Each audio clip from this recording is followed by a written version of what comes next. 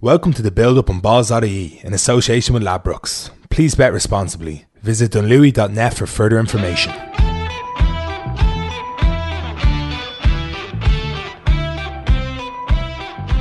Hello and welcome to the Build-Up on Balls.ie here in association with Ladbrokes. We are coming to you for the second time this week. If you missed our show earlier on in the week, we previewed this weekend's PGA Championship, the first major of the season in August. Yes, you heard us right. With Brian Keogh from irishgolfdesk.com. So that is up right now. You can listen back to that. But don't listen to that just yet because we've got a full show coming up here for you. My name is Mark Farley and as always, I am joined by Mick McCarthy. Mick, how are you? I'm great, Mark. I'm looking forward to a great week of sport as usual. I'm a little bit at this point in the show last week. I talked to you about the way I kind of can curse sport teams and sports people, and I cost the Crusaders their 36 match unbeaten run in Super Rugby, and I apologise to them and to their fans. And today I'd like to apologise to Mr. Sean Murphy. Irish resident, actually, English snooker player, former world champion, who was knocked out in the first round in the Crucible this week, and entirely my fault. And I could only say to Sean, to his family, to his friends, and to his fans, I'm very, very sorry. Well, that's great. We will clip, of course, that apology and send that on to Sean immediately. It's a packed show this week, Mick, because we've got the Champions League. You're not going to ask me why? Oh, well, I know we just ended up messing you up. Just trying to tell the listeners, explain how you managed to ruin this one on yourself. Look, I had a €1 free bet on Ladbrokes and I decided to put it on an accumulator of sure things. But it was an accumulator of sure things that normally goes wrong at some stage, right? But this one was unbelievable. It was all the way through to I think there was 12 correct. I think there was 14 bets in it. And Sean Murphy was the 13th of 14, and he was beaten. So I had Rangers to win. I had England to beat Ireland in the cricket, which, thankfully not on the one that Ireland won. I can't even remember. I had a horse in Galway. I had a load of there was honestly, I've never had a wilder bet in my life, and I was just absolutely delighted with myself. And there was a few snooker first rounds. I had Ronnie O'Sullivan, I think he won 10-1, and a few other game ever. Yeah, which didn't really give me any heartache at all. So I'm flicking through, and at this stage I've decided I've won it, and I'm just I've got Mark Selby, I think, as well. He is still to play, and I'm just flicking through the channels, and I'm seeing Sean Murphy's down 4-1, and I'm like, for feck's sake. Again, it's only, I think it was only €16 or something like that I would have won, but that's not the point. It's nothing to do with the money. It was finally go and win the accumulator. Joy in knowing you were right, yeah. Absolutely cursed. But look, maybe this week you'll have better luck. We've got this weekend, we're going to be coming with the Champions League. It is back this week, European football. Just every time you think football's over, there's surprise football. It was football's over for the season now. We'll not be back till September. And then all of a sudden, the FA Cup final. You just forget about these things, draw randomly. Oh, a random Tuesday night, the Championship playoff final. Oh, wait, the Champions League, a festival of football. Yeah. I think as Virgin Media are calling it. So that's coming up this weekend. We'll also have 1, 2, 3. We'll have the big shout. Our GAA chat, lads, it's a really good one this week. We've already recorded it with PJ. So a spoiler alert here. It goes on for ages because we get into a lot of different discussions around the situation of the GAA at the minute, the joy we got from the club games last week, Corofin, and is it actually scary how good they are? There's plenty of discussion coming up in that. And as I mentioned, we have, if you haven't listened, we've got the golf preview with Brian Keogh. And I believe there'll be more golf chat later on in the show when Mick gets to his big shout. But Mick, first of all, I want to remind people to subscribe because you can search the Build-Up on Balls.ie and all good podcast apps. You can subscribe there. You can leave a rating. You can leave a review. You can tell us how great we are or how great I am and how annoying Mick is because he has terrible advice every week. But this is giving my week off. I'm not even fighting back here. I'm not even going to mention Lando Norris and what was it, a draw in Arsenal and Chelsea. But the Champions League, Mick, I have purposely not looked at anything, and I'm going to guess what's going on here, right? Okay. So, Liverpool are out. That's the main thing I remember. They are. And I believe Man City and Chelsea played their first legs against Bayern Munich and Real Madrid, or the other way around, that should be. But I can barely remember any of them. I remember Raheem Sterling scoring a goal against Real Madrid and City being brilliant. Yeah, Raheem Sterling didn't score a goal against Real Madrid. He won a penalty that Kevin De Bruyne scored. But I think that's actually perfect. That sums everything up because these were played on the 25th and 26th of February, Mark. That's a long bloody time ago. But here's the situation anyway, because there's a lot of people that won't remember, okay? So first of all, these games run on Friday and Saturday. 2 games on at a time, which is a pity. I've almost got used to having the choice of watching everything I want to watch. Yeah. And suddenly, things been on at the same time feels a little bit old school or something like that. But on Friday night, you've got Juventus and Lyon and City and Real Madrid. On Saturday, then you've got Barcelona and Napoli and Bayern Munich and Chelsea. So they all sound pretty good. Juventus and Lyon. It's in Juve. So Lyon won this 1-0. People will have forgotten that as well. Juve weren't definitely forgotten that happened. Juve weren't in great shape at the time. Lyon played really well. Could have went 2-0 up as well. Actually, at one stage, and then Dybala kind of missed a good chance for them at the end. He's out. Well, he's not out. He's not definitely out. He might not make it, which is a big deal for Lyon. And also, since they last played, Memphis Depay has come back from a cruciate injury, which he got only in December, of course, and he's apparently back flying for the last 2 months because that's what happens these days. But so like the other side of it though is the Juventus have come back, won Serie A easily in the meantime. Lyon have had no league. They played PSG in a League Cup final that went to penalties. In France, but that was their only competitive game. Everything else has just been a pre-season friendly. So that would worry you if you were a Lyon fan or if you were someone looking to kind of back Lyon or hoping that they go through. The other side of it, though, is that Juventus wrapped up the league a while ago. They've lost their last 2 games. I think they've lost 3 out of their last 4 games in Serie A as well. It's their lowest points total, I think, in all the 9 in a row. Either all the leagues they won or since they won one of the first or 2 in a row. I can't remember the stat exactly, but it's the lowest in a long time. Okay. Well, there you go. So Lyon have a goal to defend there. I think that's a good tie, actually. I don't think many of us will be watching it, though, on Friday night because City against Real Madrid at the Etihad. So you've forgotten this game, obviously. You remember something about Raheem Sterling that you remembered wrongly, but... I forgot it happened. Then someone was like, oh, yeah, that like for a second. Immediately I remembered it. And I was like, oh, yeah, City were class. They won 2-0, I think, and Ramos was sent off. 2-1. They were 1-0 down. Isco scored for Real Madrid, and it was 1-0. And then basically Kevin De Bruyne turned it on. So Kevin De Bruyne went on a brilliant run down the left, where his balance was unbelievable, and then an amazing little cross straight onto the head of Jesus, who. Go on, Mark's trying to remember as I. What? No, that's different Kevin De Bruyne to the Kevin De Bruyne that only plays well against shit teams in the Premier League with the win 5-0, is it? You see, I think like Pep Guardiola are confusing sometimes Kevin De Bruyne with his lookalike Zinchenko. And why Zinchenko keeps getting games for Manchester City is every now and then Pep thinks that he's Kevin De Bruyne. So sometimes that guy who plays badly in those games is actually not Kevin De Bruyne at all. Yeah, no, I don't know what I'm talking about here. Yeah, I don't know. It kind of looks similar. I only thought of that today. Well, it's more that Kevin De Bruyne, the critics of Kevin De Bruyne will always say that he's brilliant against teams where they win 5-0 and that he doesn't do anything. Well, he played pretty well in the second Real Madrid at the Bernabeu. And he set up that goal. Then Raheem Sterling was absolutely creamed by Carvajal for absolutely no reason. The ball was going out for a goal kick.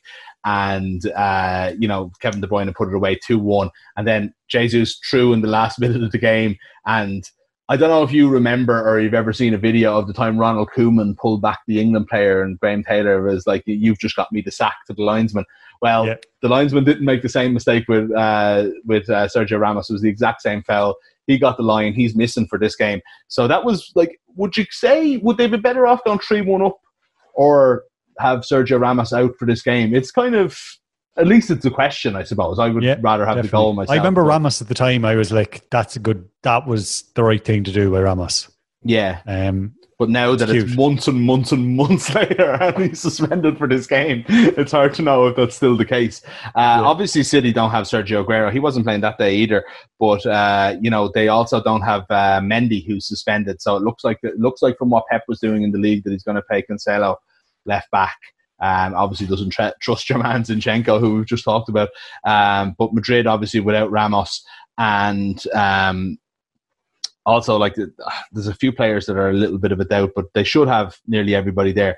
That's an interesting one. The difference with Real Madrid, though, is that they've come back from the break and gone and won the league. They were behind. They've played very, very well at times, and they seem to be kind of firing on all cylinders. They could have easily been 2-0 up in that game as well. The goalkeeper made a brilliant save from the Benzema header.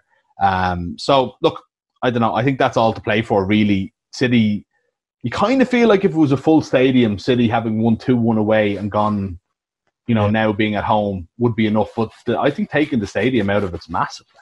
Do you know exactly? Look, the Man City have come back as well from the break and been brilliant. So it's not, like, if the league wasn't wrapped up so much before the lockdown, it could have been a different story. But they're just looking at Ladbrokes.com here, and Real Madrid are 22-1 to win the Champions League. If they get through this, there's good a chance as anybody. They've not, Man City are the favourites. This match, Man City are the favourites to win the Champions League at 10-3, and Real Madrid are 22-1. So should Real Madrid beat Man City? One goal in the difference. It's just crazy. That's Friday night then, Mark. You looking forward to? No, because I have football training. Because anytime there's any good football match on, there is football training. That has been the rule since we've come out of the lockdown. It's been a rule for many a year. Last night, Tuesday night, championship playoff final, football training. Worst game we've ever seen anyway, so... but I'm looking forward to hearing about it and possibly watching it when I come home. Okay, well, what about Saturday? You can ever get by without spoilers, though, when you're always coming off the pitch and somebody will say, Real Madrid are after scoring 5 goals again, Man City. It's 5-3. Anyway. I think those days are gone. I've been able to kind of get home without knowing the score. Watch Match of the Day back in the day at 10:30 at night. How the hell did we actually do that?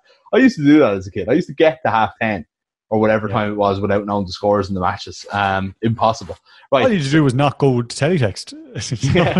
Or talk then. Anyway, Saturday night. Barcelona. Are you free on Saturday night? Yes. Okay. So Barcelona, Napoli and Bayern Munich and Chelsea, right? Let's start with the Bayern and Chelsea game. Chelsea, 3-0 down. Do you remember this game? Gnabry got 2 and Lewandowski got the third one. They were completely outclassed. I think one person wrote that they were brutally exposed, which, considering Frank Lampard has performed a miracle this year, it was a pity to see them go down 3-0 and be brutally exposed at Stamford Bridge to Bayern Munich, and reveal that they are in fact a kind of a lower top tier team in English football versus Bayern Munich. But look, not that I would have anything against Chelsea or Frank Lampard for that matter, but maybe they can turn it around. I don't know. Look, I mean, they don't have Pulisic, they don't have Pedro, they don't have Azpilicueta, they don't have Kante, they don't have Alonso, who was sent off in that match, so he's suspended. Willian, is he still knocking about? Willian, no, I think he's hanging around. I think so. I think he signed a short-term extension, didn't he? As they look for his future, but he didn't play in the FA Cup final, so I don't even know if Willian's playing. But I'm sure they'll find someone. And the heart of like Frank Lampard's players and the lion hearts of English football, I'm sure we'll find a way to overturn that deficit at the Allianz Arena. Yeah, so like you're talking plucky underdogs Bayern Munich here, who are second favourites for the Champions League somehow, which doesn't make any sense given that they're up against the mighty Chelsea. With only a 3-0 lead going home, like it's. Look, I can't look past Chelsea for this one. Yeah. Okay, fair enough. Look, I think for the reasons of being fair, and if people haven't listened to last week's show or any other time we talked about Chelsea, like, we obviously are being ridiculously unfair, and whatever about Frank Lampard's fake miracles in finishing fourth in the league, you genuinely probably can't expect this team at this time in this level of the development to go and compete with Bayern Munich. And getting out of the group was actually an achievement in itself. It wasn't a miracle, Mark, and I'm not going to be writing 8,000 word articles about what a great job it proved that he did if they lose this 6-0 on aggregate, but I don't think it's a mark against him either, being honest. Would you agree with that? Not quite good. It was actually, all joking aside, when I say they lost 7-0, didn't Tottenham concede 7 goals against Bayern in one of the games, the last 16? That did happen. Even it was 7 years ago, but it did happen. It feels like it was. It was in the group stages. Barcelona and Napoli. Then this is the one that I'm actually really looking forward to, and more so because like I've seen like a lot of City and the Chelsea and stuff like that, and just the way everything's on and what channels are all on. I haven't seen that much of Serie A or La Liga, but now you that's the beauty of the Champions League. It's like the old school Champions League, is you go and get to see these teams only when they play in Europe. It hasn't been that way for a long time, but for me, randomly, it is at the moment. And Barcelona it's 1-1 from the first leg. Mertens got a great goal. I don't know if you remember that at all. It was outside the box, right foot into the top corner. After half an hour, Barca dominated the game, came back into it, and eventually Griezmann scored an equaliser. It was 1-1. Now, Barca, here's the problem for Barcelona in this game, right? They didn't have a good time after they came back from the break. There's all kinds of talk. Messi's unhappy, so-and-so's unhappy, so-and-so's happy. This is the big problem for them, though, right? Griezmann is injured and has been out for 3 or 4 weeks. He's been training. He might make it, right? But a bigger issue, again, is the fact that Busquets got a yellow card in man-of-the-match performance against Napoli in the first leg. He's suspended for this game. And also, Vidal is suspended because he got 2 yellow cards in the same second. Surely you're starting to remember this now. When the referee just gave them 2 quick yellow cards and sent them off. So they're missing a good portion of their midfield there. And it starts to look a little... Umtiti, I think, is injured as well. He might not make it.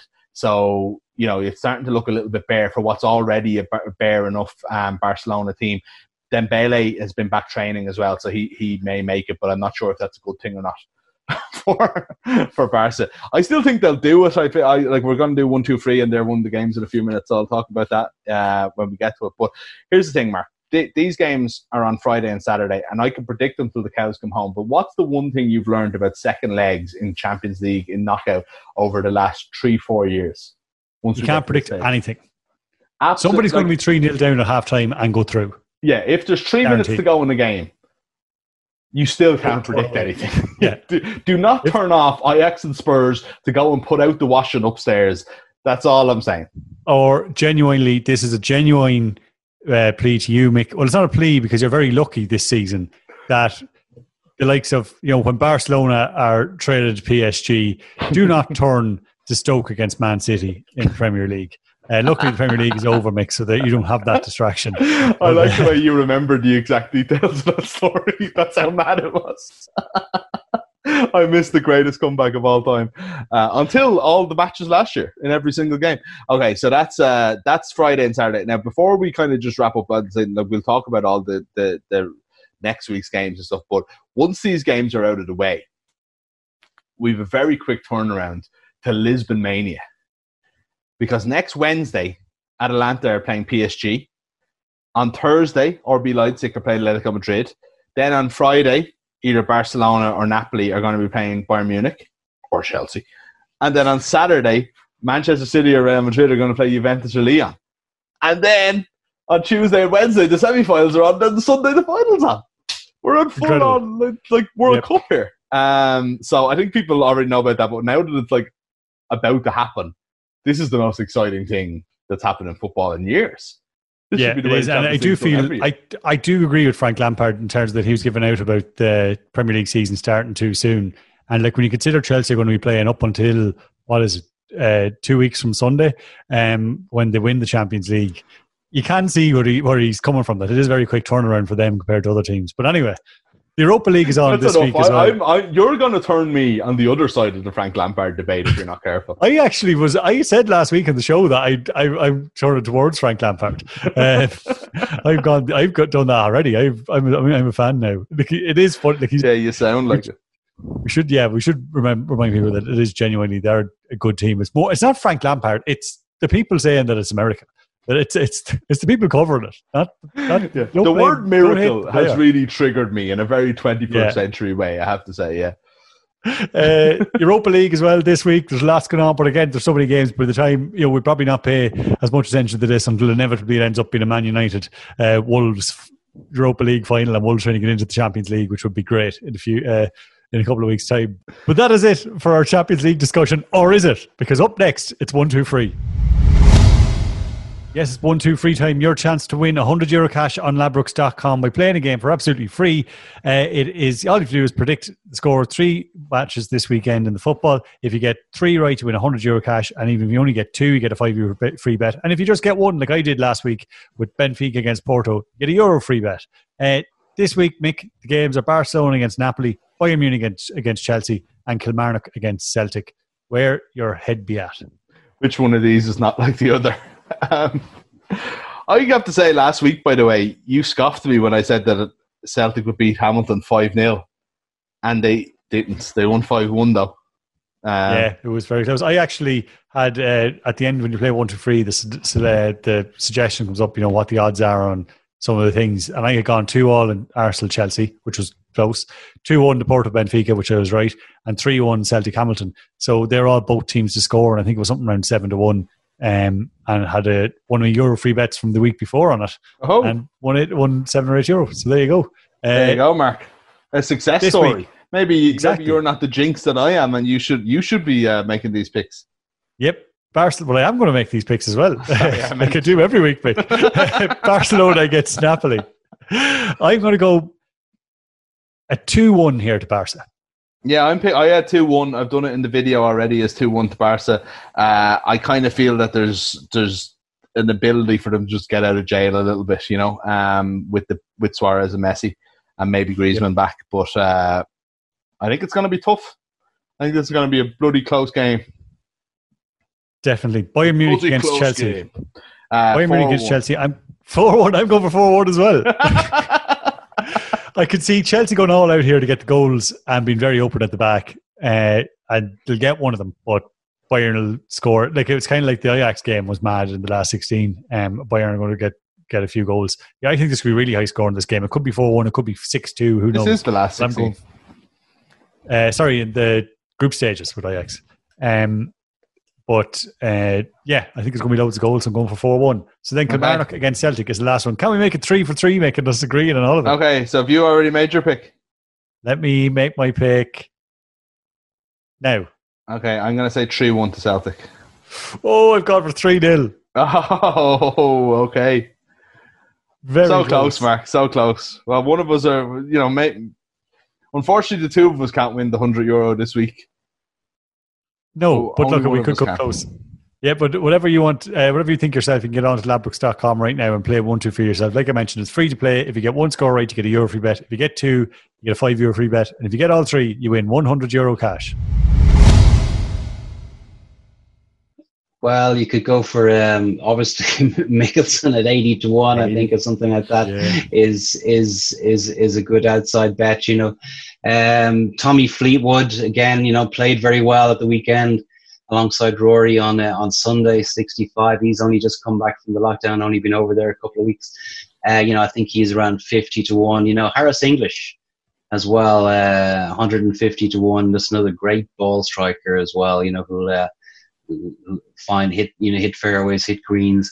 He's another player who's an excellent chance of doing well. So really, there's so many names out there, but certainly another name actually that came up there in conversation with somebody this morning, Danny Willett. Who's there's been a lot of talk about Cyril Hatton, who had a poor week at the weekend, but I think Danny Willett, who was I think he was 6th in the Open behind Larry.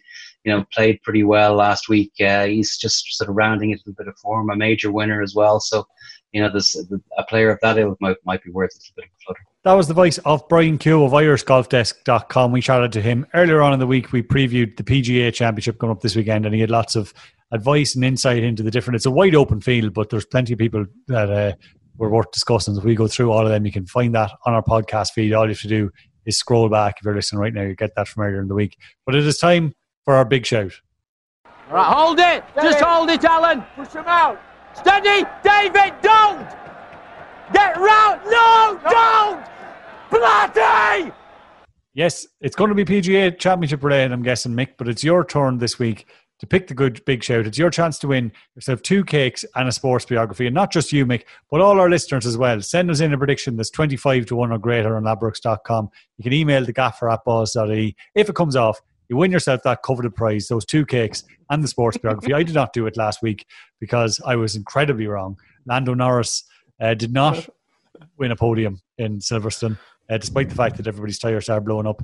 And the draw for Arsenal-Chelsea wasn't a mile off of that, but it didn't happen. But look, here we go. We live and learn. Nick, this week, what have you got? Okay, so this week I'm sticking to golf, right? We talked to Brian yesterday. He gave me a lot of good ideas. I had some of my own, and I was thinking, how do I do this as a big shout, right? And I've actually got it, right? I've decided to pick 4 players to finish in the top 20 and pop them in as an accumulator, right? So these are people that I'm confident with. It's a great tournament. People who didn't listen to that, Brian has lots of good tips, better tips than me, and some conversation about why people will do well and how they will do well. And it's actually really worth listening. It's got me really hyped up for this tournament. I can't wait to watch it now. As I was saying to you yesterday, it's a pity that it's on West Coast America time, because I always feel like you have to stay up way too late to watch it then. But either way, I'll be doing it, especially if some of these lads are involved on Sunday. So the first person up, Mark, is Rory McIlroy. He is 8-11 to finish in the top 20. He is not in the greatest form at the moment. However, Rory is one of those players that, 1, can turn it on any week. 2, he's won at this. The last time there was a tournament played at this course was back in 2015 when the World Match Play was on. You have to play a hell of a lot of rounds of golf to win a World Match Play championship, and he did it. So played really well at that course, was never beaten. And thirdly, is Rory's one of those players that could become absolutely 150 shots off the lead. You think, what the hell is going on?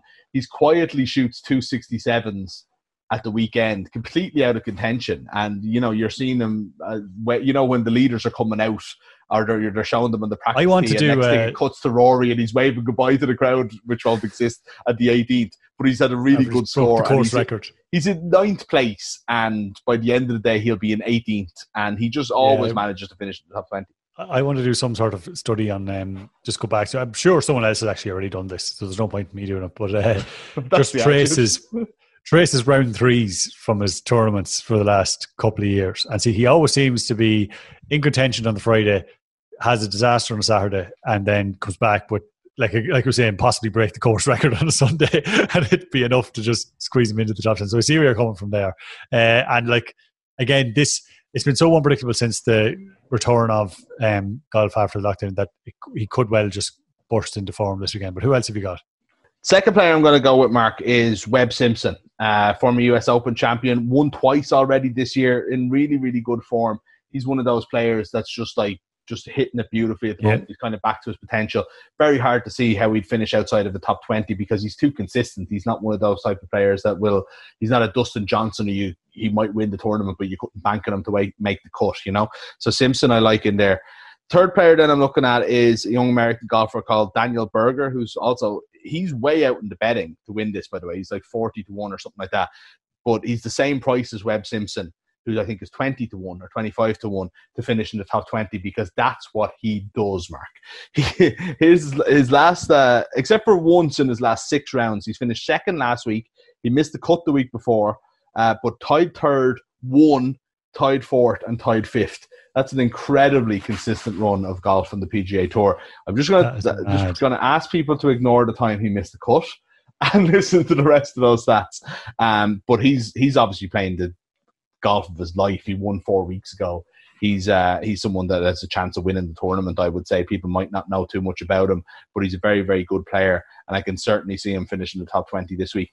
And then the person who I'm getting way too big odds on this to round it up the accumulator and to make it a big shout is Mr. Shane Lowry. Now, people will have listened to Brian Keogh and will know exactly why Shane Lowry can go and win it. I've also been talking about his trajectory has been very good all year. I went from a week too early or 2 weeks too early, I think, on the big shout, but he finished 6th last week. He left a few shots out there. He could have been in real contention. But then again, like when Shane Lowry is on his form, he plays well in majors very, very consistently. And if the course suits him, if the wind suits him, if the kind of Irish-style conditions of the West Coast are in his favour, can't you see Shane finishing top 5, top 10, and definitely top 20 at 13-5. So Rory at 8-11, Daniel Berger at 5-4, Webb Simpson at 5-4, and Shane Lowry at 13-5, all to finish in the top 20, comes in at 29.12-1 or with the Ladbrokes odds boost 31.89 to 1. Mark, a big shout. I like it. An awful lot. It's funny, I'm just looking back to Daniel Berger. He's 9th favourite. And that's give or take, because some of them are the same odds to get the top 20. And he's only 1, 2, 3. Don't mind me here, I'm just counting up, but he's like 15th, 16th favourite. He's 40 to 1 to win it outright. So they know he's a top 20 type player, if not maybe a winner, Yeah, exactly. But yeah, Lowry at 66 to 1 overall. I think he should be still 60, and it's much more with the odds boost on Ladbrokes. I think it's over. It's like 75 to 1 or so. To each way is also interesting. But I do like a big shout. Look, it's so hard. Like we just mentioned with the golf, we mentioned on the podcast, it's so hard to predict this one this weekend. That to get 4 in the top 20, you'll be doing well if you manage to get them all right. Especially when I'll be doing very well. Especially when one of them isn't Hideki Matsuyama. But I like it. Bad to finish 21st, as we talked about yesterday. But the other brilliant thing about it is if you're watching a game of football, say at the weekend, like we talked about Barcelona and Napoli or whatever, and you've only you're just watching the game. There's 2 teams in it or whatever. Whereas now when you're watching the PGA this weekend, you've got 4 golfers there that you're keen in seeing and you're interested in. They're storylines that you're now invested in. So that now I wish I didn't pick the 2 Irish lads, because if I could have, I'd have 6 lads if I picked. Anyway. Yeah, exactly. Can I actually just say lastly on that you mentioned it? I was watching the cricket last night and I was thinking to myself, is there anything else in the world? There's nothing like a cricket chase. I don't know if people watch it. I understand a lot of people aren't interested or don't really know it. But whenever there's something dramatic like that, it isn't every game. It absolutely isn't. The first 2 games between Ireland and England was very boring, to be honest, But when there's that chase and there's a countdown and it's like you have to get it by a certain number of balls and stuff like that, the tension is unbelievable. But it's a unique kind of tension because it's so slow and lasts for so long. It's absolutely draining. And I was thinking, there's nothing really to compare to it. And I was thinking, do you know what there is to compare to it? A Sunday afternoon in a major championship in golf. Because that's the same thing. When you're watching Shane Lowry or whatever in Port Rush last year, and it lasts for hours, and you're just on absolute edge the entire time. And when you're watching somebody else play, you're like, what's going on with Shane? Is he at the tee yet? Are they gonna? And that tension is, I think, like last night in the cricket, like on Sunday, if one of your picks or one of the Irish lads or one of your golfers that you like is going to be in contention, there's just nothing like the back nine of a major on a Sunday. And there really isn't in sport, I don't think, because the tension just lasts longer than anything else, any of the ball sports. Yeah, definitely. It's good. Speaking of big shouts, that's a great shout. You can send us in your big shouts for the weekend. Send them to the gaffer at balls.e. Put the big shout in the subject line. You don't even have to put the bet on or anything. Just send us what the odds are on ladbrokes.com. Send us a screenshot or whatever. And if it comes off, you'll win yourself 2 cakes and a sports biography. Of course, if you are having a bet on the golf or the football or anything else this weekend, be sure to gamble responsibly. You can visit dunlewy.net for more information. But it is now time to chat GAA with Mick and also Mr. PJ Brown. Yes, PJ Brown is now on the line with us to talk some GAA. And look at lads, I don't want to pat ourselves on the back, but we hyped up the GAA weekend. We mentioned a few different matches last week that people should keep an eye out for over the weekend and over Friday night as well last week. And they all lived up to expectation. I mean, PJ, let's just go back. Before we look forward here, let's go back to Friday night. Talk me through your Friday night viewing. Because there were a couple of games we mentioned here for one reason or another last week, and they all turned out to be crackers. Mark, my Friday night could not have been any better, really, in terms of GAA viewing. Because I sat down to watch Temple against Kinmare, this local rivalry. These two teams had never met in a senior championship game before. Kinmare, like the big town, and Temple, the little village out 4 miles out the road. And it looked like early on, it looked like Kinmare were about to run away with it. They got 2 goals early on, and then Temple came back into it and took the lead. And they were leading by 2 points in the 67th, 68th minute. At which point, Kinmare had the kick out. Looked like the game was going to be over, but they were patient, worked the ball into midfield, and then launched it towards the Temple square. Shawnee O'Shea is waiting underneath. Fist the ball towards goal. Mark Looney, the goalkeeper, saved it not once, but twice. And then Paul O'Connor scrambles it over the line. Temple end up winning. Kinmare end up winning by a point. It was their second win of the senior championship. It was it was a mad game. So then very lucky for the keeper as well that if that's up on the ball site, and like, I mean, the second save he makes where he kind of fishes the ball out from the net just before it crosses the line, but he just gets to palm it out straight to Paul O'Connor, who gets it back in again. It was like it was the drama there at the end of the game, and there was everything in that. I thought, I can't get much better than that. So I have a brief look at Twitter, like, oh God, Tullaroan are really putting it up to Ballyhale here. So switch it on. It looks like Tullaroan are about to, the All-Ireland Intermediate champions are about to beat the All-Ireland Senior champions. They were up by 3 points. They were playing really well. That was until, I think it was a little moment of genius in middle field from Brian Cody. Lobs the ball into TJ. TJ, who was kind of misfiring for late on in the game. He had a goal chance he missed. He missed a couple of frees. But then he hand passes the ball over to the older brother, Owen, and Owen slots it underneath the Tullaroan keeper, and that's it. It's a draw between Tullaroan and Ballyhale. Draw between Tullaroan and Ballyhale. We're still none the wiser whether it's league or championship or what's going on in that competition. If anybody listening can clarify that for us. It's called the Senior Hurling League on Kilkenny website, but yet people were referring to it as the championship. Not fully sure what's going on there, but that's the wonder of local GAA competitions. There's lots of different structures. There's lots of different things going on around the country. Sometimes you're kind of having to figure out what the hell is this about. Other times you don't even need to know the context, like that goal in Clare at the weekend. Doesn't matter who the teams are. Doesn't matter what the thing was. It was just great to watch. But there's plenty more, obviously, this week to look forward to. You mentioned Kenmare there. Kenmare are playing Dr. Crokes on Friday night is one of the standard games. Tonight you got St. Vincent's against Ballybowden. There's a couple of other games up across. Actually, Mick, I think you have the list of games that are happening on TG Cahir across the weekend. Yeah, TG Cahir and RTE, Mark. So you've got on Friday night on TG Cahir, you've got Donegal Football Championship, a massive one with St. Eunan's against Kilcar. That's on at 7:30. Then on Saturday night on RTE, it's Limerick Hurling. You've got Doon versus Patrick's Well and Adair versus Kilmallock. They're two actually very interesting games. Patrick's Well are,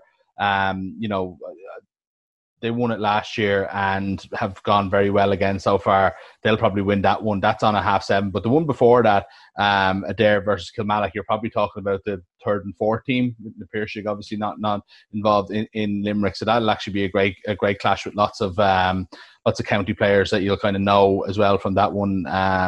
Declan Hannon is the Adair captain. That's where the Liam McCarthy went first when Limerick won the All-Ireland a couple of years ago. And then on Sunday, we've got quarter-finals of the Wexford Hurling Championship already, because we know how Wexford are just flying through these things and want it over with as quick as possible so Davey and the boys can get back training. But that's Fade Harriers versus PJ, help me out with the name of this club again. I would say Shelmaliers. Shelmaliers, a great name. Shelmaliers. That's probably the best named GA fixture I've ever seen. Fade Harriers against Shelmaliers. That's Lee Chin's Fade Harriers as well. So if you want to watch a little bit of Lee Chin on Friday at 2:30 on TG Cahir, that's the place for you. And then Mayo Championship and it's the third TG Cahir coverage with Castlebar versus Breffy. So that's actually a pretty big tie as well. So there's so bloody many games on, and that's just what's on TV. So if you want to go and have a look at what's being streamed in your local area or even in your not so local area, the list is literally endless. Yeah, I think St. Eunan's, there is an end. St. Eunan's and Kilcar as well, which is always, like the Donegal Championship, you're always going to see a couple of, they're very well spread out, the different teams in terms of county players. You've got the likes of Niall O'Donnell and Sean Patton with St. Eunan's. You've got the McHughes and Paddy McBrearty with Kilcar as well, so that should be a bit of crack. Interesting to see if we can get more than 6 points in that game as well. You know, like Donegal football, like Donegal Championship actually being played in the summer. I wonder will it like bring the average score up from 1-3 to 1-2 being about the average of in the winter championship. In the summer, will we get 2-15 to 1-18 draws? There is actually, when I mentioned that, you find that the Donegal and Dublin in particular, the championship games either tend to be really good or really bad. It's just, and it's nothing to do with, I don't mean in terms of like you look at a game, you're like, oh, this is going to be one-sided. I mean in terms of when you look at it on paper, you're like, this game promises to be class and it could end up being terrible. And then other ones you say, oh, this is going to be really low scoring or whatever, and it ends up being great game. So hopefully that will work out that this week. That'll be an entertaining one. Was there anything else from last weekend's game, quickly before we move on, Mick, that you...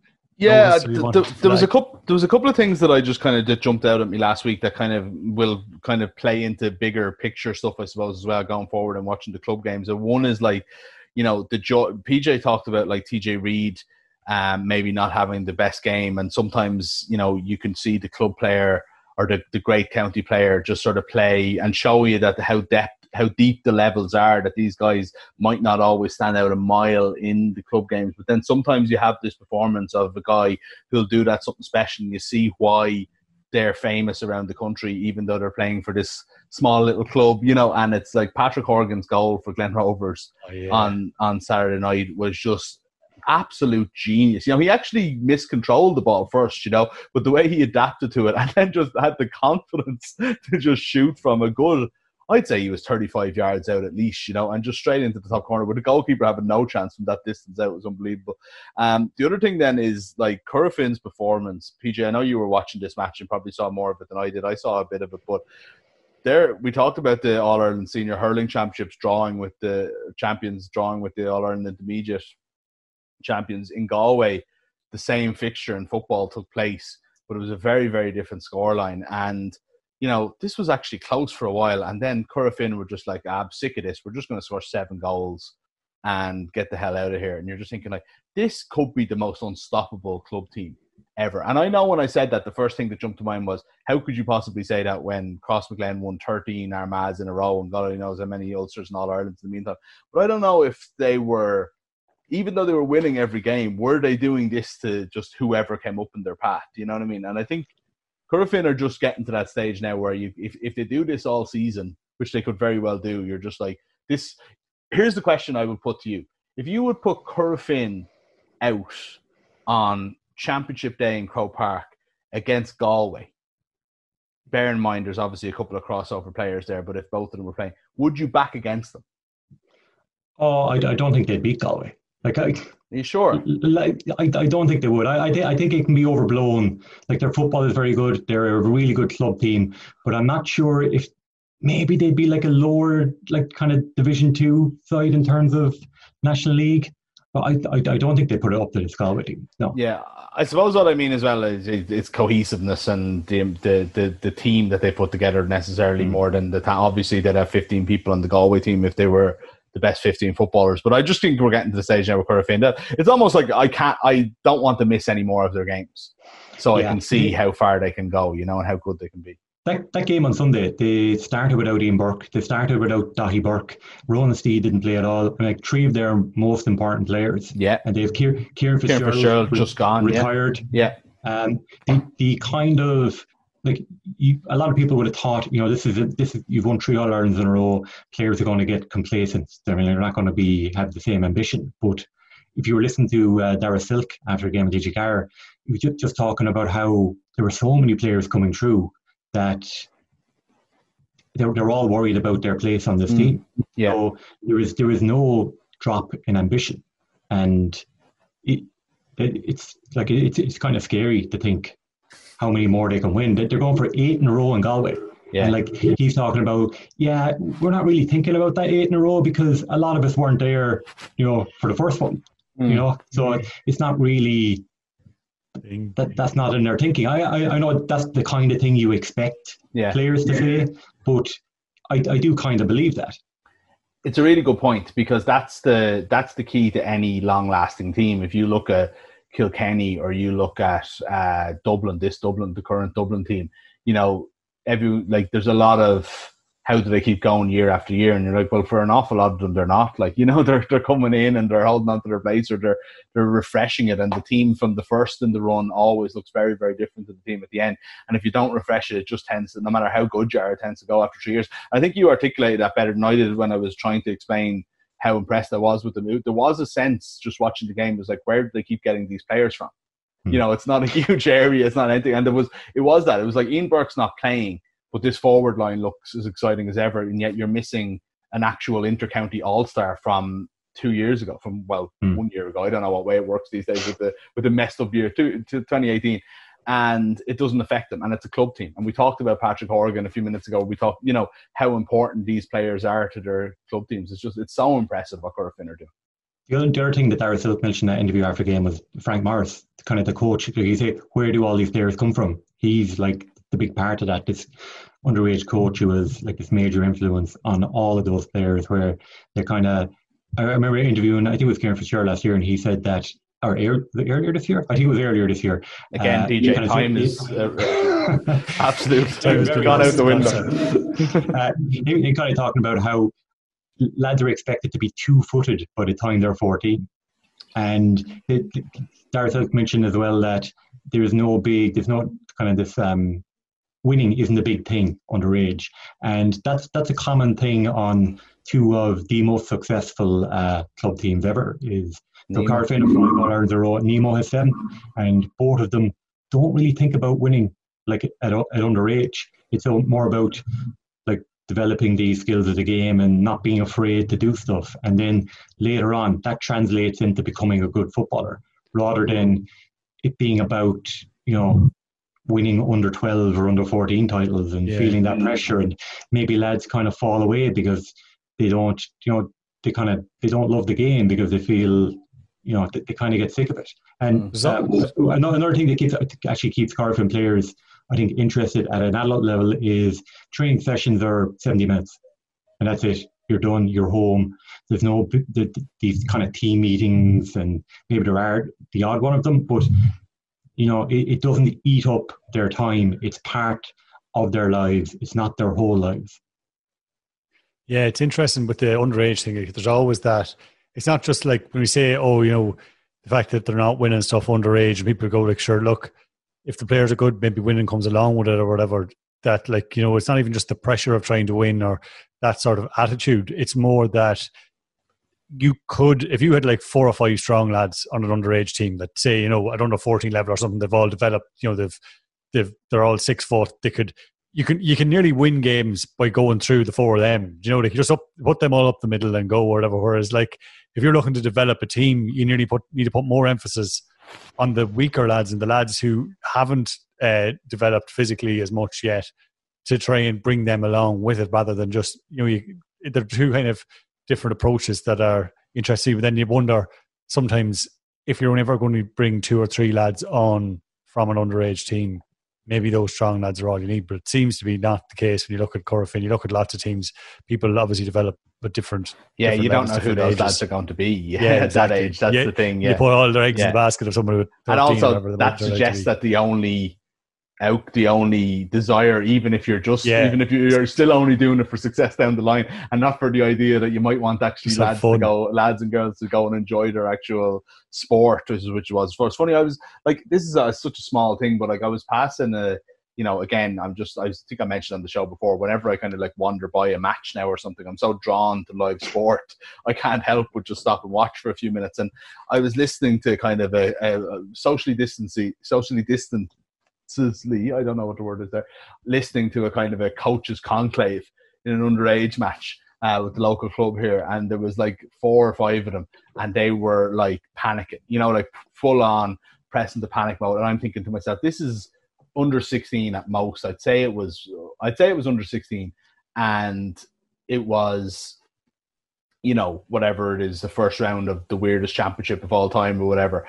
And as, by the way, they're having a panic attack, their team scores one of the best points of the day that you'd see out in the background. But like, it's like, this isn't the way to approach it. And I feel like that there's so many clubs that are still doing that, are still so worried about the result and so worried about and panicked about how teams are playing, rather than saying, right, let's take this all in and translate it into something we can coach them with the next day. And those clubs are eventually going to get left behind, is the point that I'm eventually kind of getting to. And this will become the more accepted thing, and the old school will kind of die out a little bit. And I suppose if you look at Corofin and Nemo Rangers maybe being the examples of it at the moment, how good is football and hurling going to be in 20 years' time if we take on this in a real way and do it across the board, and any clubs that don't do it are just left behind because they're going to be dinosaurs? The other thing about like Nemo Rangers is they field teams at every level. So it's not only the lads at like in the senior team. Lads aren't just coming through to the senior team and like playing football. Lads of all ability are continuing to play football from underage, and that's kind of that's really admirable. I think that and it says a lot that you can keep people interested even though they're not, part of this All Ireland winning team. Yeah. Like that, obviously, that only depends on the numbers you have, but it would, like a lot of teams would obviously be able to do that. But it would be interesting this year, especially to see every club you seem to hear of or taught, especially before the championship started a month or so ago, they were all flying and training. They all had everyone back. They had loads of lads back, and this lad's doing that. This lad wants another year, and all this. Will they keep that up next year? Should we? We probably won't be, but should we be back to some sense of normality? Will you keep those guys around, especially if the way the thing has happened now? I don't know. It's obviously different in every county, but some counties they might not have the reserve or junior B or C, whatever you want to call it, championships later on in the year. If they end up falling by the wayside or whatever it is, that like it would be great if you were able to actually keep all those interested. And like I often think, I wonder, is there a case for amalgamations of clubs at reserve level or at junior level, and maybe that they're an intermediate or junior team? It seems to be it's one or the other. It seems to be that like they're like say in Kerry where you have the county championship or the club championship, whatever it is, where you have the divisional teams. Senior football championship. Yeah, that that you could theoretically have your first team play as a single club and your second team be like the reserve players or whatever from 3 different clubs, and they play in a championship below a level. Say if you're playing senior championship and intermediate championship, say 2 clubs come together and they have a team that plays junior championship join together, because they might have 7 lads, this team might have 8 lads, this team might have 6 lads that are kind of reserves, and that keeps them playing or whatever. But it's what they'll do at underage. So clubs will amalgamate at underage level because they've only got 7 minors this year, or whatever like that. Because you're talking about small towns that don't have it going. But what about that second team? What about the guys outside of the 25 on the senior team? And if they don't create a team, I don't know if that's something. I think it's a fair point. I don't know if that's something that's ever been a priority to make football or hurling exist for those that might not in smaller areas that might not be able to fill a second or third team. And it's not even for giving them football or hurling. It's also that perhaps say if a standard of a junior championship or whatever, it could be lifted by having these amalgamated teams of reserve players from senior clubs or whatever it is to come together. They can, they'll improve the standard of the championship overall and therefore improve the county team and yada yada. But anyway, I'm going down a big wormhole here that we could be all night at. Before we move off this last weekend's game, just one thing I want to mention is shout outs to all the outlads, because you go through Twitter at any point between Friday and Monday, and there's just here's Benny Coulter scoring a goal. Oh, here's Johnny Doyle playing midfield for Allenwood. There's so many of them. Dan the Man Shanahan, Declan Brown still playing for Mile Rovers. It's great to see. And speaking of lads staying on and playing a bit of ball, it does the heart good. Johnny Doyle is an incredible record for Allenwood. He has never missed a championship game. He scored 6. He scored 6 points at the weekend. He's 42. He made his Allenwood debut in 1996. It was incredible. Dan Shanahan made his Lismore senior hurling debut in 1993. This is his 28th season. He came on against 4 Mile Water. The game was still quite close. Lismore ended up winning by 8 points. Dan caused, as you'd expect him to do, went in full forward. Did the big cap on back to front, or was he capless? He took it off. No, he took it off. Maybe he wore it under the helmet. I was watching closely. I saw him put the helmet on.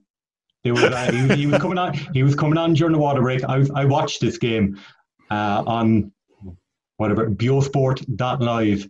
I'm going to have to take out a small credit union loan to get me through this. Benny Coulter's goal for Mayo Bridge was just so beautiful. This behind the scenes. I think we have it up in balls actually of behind the goals, where he catches the ball perfectly. It reminds you of every Benny Coulter goal you've ever seen. But when he goes, the poor full back who goes to block him down for the fake shot, and he just bounces it and just taps it into the top corner. Beautiful. There was such nous in that, and you're thinking to yourself, geez, if you could carry a lad. Now, Benny Coulter isn't in this category. I think he's 38 and probably still one of the fittest players out there, But if you could carry a lad who on a team who you can just put at the edge of the square. Surely you could use that kind of nous to go up and catch a ball and put it into the net until you're about 45 or 6, couldn't you? Especially with the mark now, because it's so confusing and so difficult as a defender that it's a real weapon most people, I think, get used to it, especially at club level, because you have that where like you could have someone who's very good at fielding it. If like there's a sort of an instinct sometimes with a defender where the ball might be coming in high and you'll actually pull out of it because you don't want to foul him, or you want to be prepared to not get turned or whatever. If you overcommit going for the ball, they could catch it and turn you. So you almost nearly stand back the odd time if it's less than 50-50. I'm not going to go for this. But nowadays you instinctively do that, and then you realise just as they catch it, oh shit, this is a mark, and he's straight in front of the goal. So definitely, and then there's that moment of hesitation of are they going to take it, are they going to call it or not, and that's when they can pounce and destroy you. But definitely, like, geez, if that little dummy, like all he needs is a yard of space. Benny could likes of Benny there, he's away.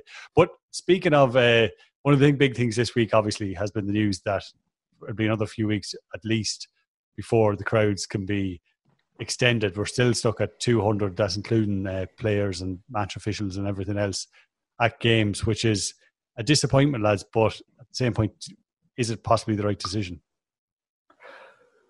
I don't know if it's the right decision, right? I think I'm very much on the fence about it, and I'm happy to stay there. I don't need to have like an opinion on this. My problem with a lot of the commentary is suggesting that it's straightforward, So, like, I completely understand when people are saying you've got 40 lads out there in the game with players and subs and full contact sport, and what difference does it make then if there's 200 or 500 people in a big huge stadium like the Gaelic grounds or something like that, right? Which not every stadium is, but look, let's face it, nearly every club ground in the country you could spread out 500 people very easily, But I understand where people are coming from in that, but also this idea that people will stand 2 meters apart and wear masks and everybody will be safe and hunky-dory and clubs will run this right.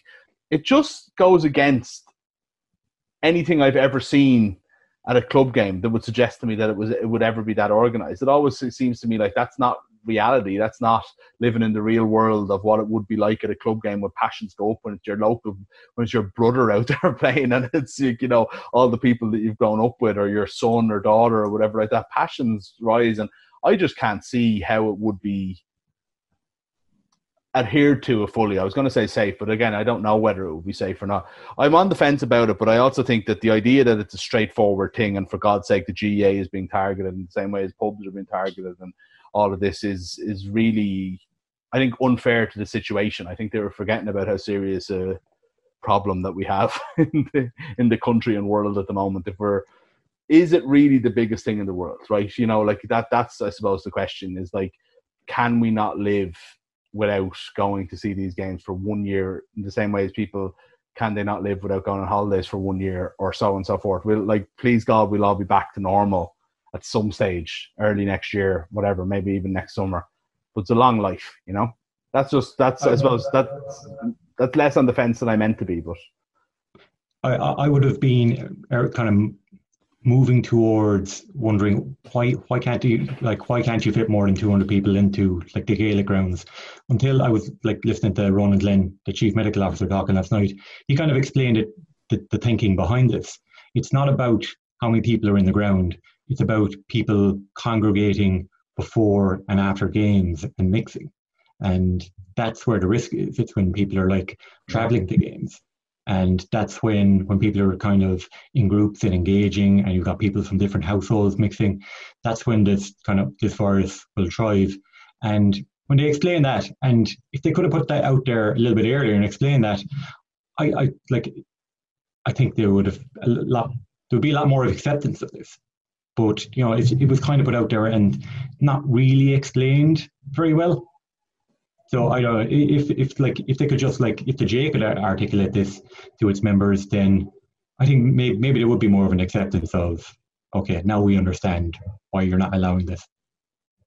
Yeah, it's like, again, you can't really get it. I'd be reluctant of any of us to get involved in the scientific debate around it or whatever, but there are other things that you probably don't think of when you start thinking of it as like, well, that's all well and good that you have everybody spread out at the game, but then everybody heads for the exit door and or into the car park behind the stand. That's obviously going to be a bit smaller in some club grounds. If you had maybe stewards that were able to, stagger the times people were coming and going, that maybe or something to keep everyone socially distant, something like that. But like, it's so difficult to implement these things when you could easily, I think, come up with a proposal that would ensure people would be socially distant, all that safety could spread out like that, not coming to games and, in the same car or whatever it is. What the problem is when you have to implement that across so many games, it's so difficult. Yeah. Which is, again, the thing, like you're saying, maybe for a few more weeks that, would be all right. But the other thing on a lighter note of these rules and regulations is not being able to use the dressing rooms. It's so difficult to keep back in to keep pulled out of the bad F there just in time to keep an eye on everything that you own. You're like, you have a water bottle, you have gloves, you have a gum shield, you have to take off a t-shirt, put on the jersey, you go home with the jersey, be accident on, you leave the t-shirt in the dugout, or not even in the dugout, you're only throwing the stuff into it, then you're gone somewhere else. It's so difficult to keep an eye on everything when you're getting changed in the boot of a car that I'm on my second water bottle of the week. I'm on my third pair of gloves. I don't know what's happening. How does it work with drinking out of your own water bottle and not anybody else's as well? Like, that must be is that something that's implemented or it's straightforward, except until you have the water bottle in your hand, then go to take off the jersey and then put back on the training top, and then you've taken out you've put the water bottle down, and then you're home and it's 3 days later and you're going to train and you're like, where the hell's my bloody water bottle? Oh wait, I've left it half a county away. Hearing about people in like Donegal and Kerry and places where you might have like a 2 or 3 hour drive home from like a match obviously it's been piss and rain every day since football and hurling came back, and people are like long drives and they're soaking wet gear. Yeah, exactly that. And also I would say from all the training sessions and games so far, I could say literally 100% record of me in the time you get out of the car, open the boot and put your boots on, losing my car keys.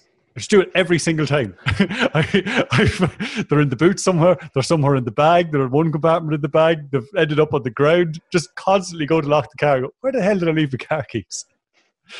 But look, they're all only minor issues. At least we're back playing.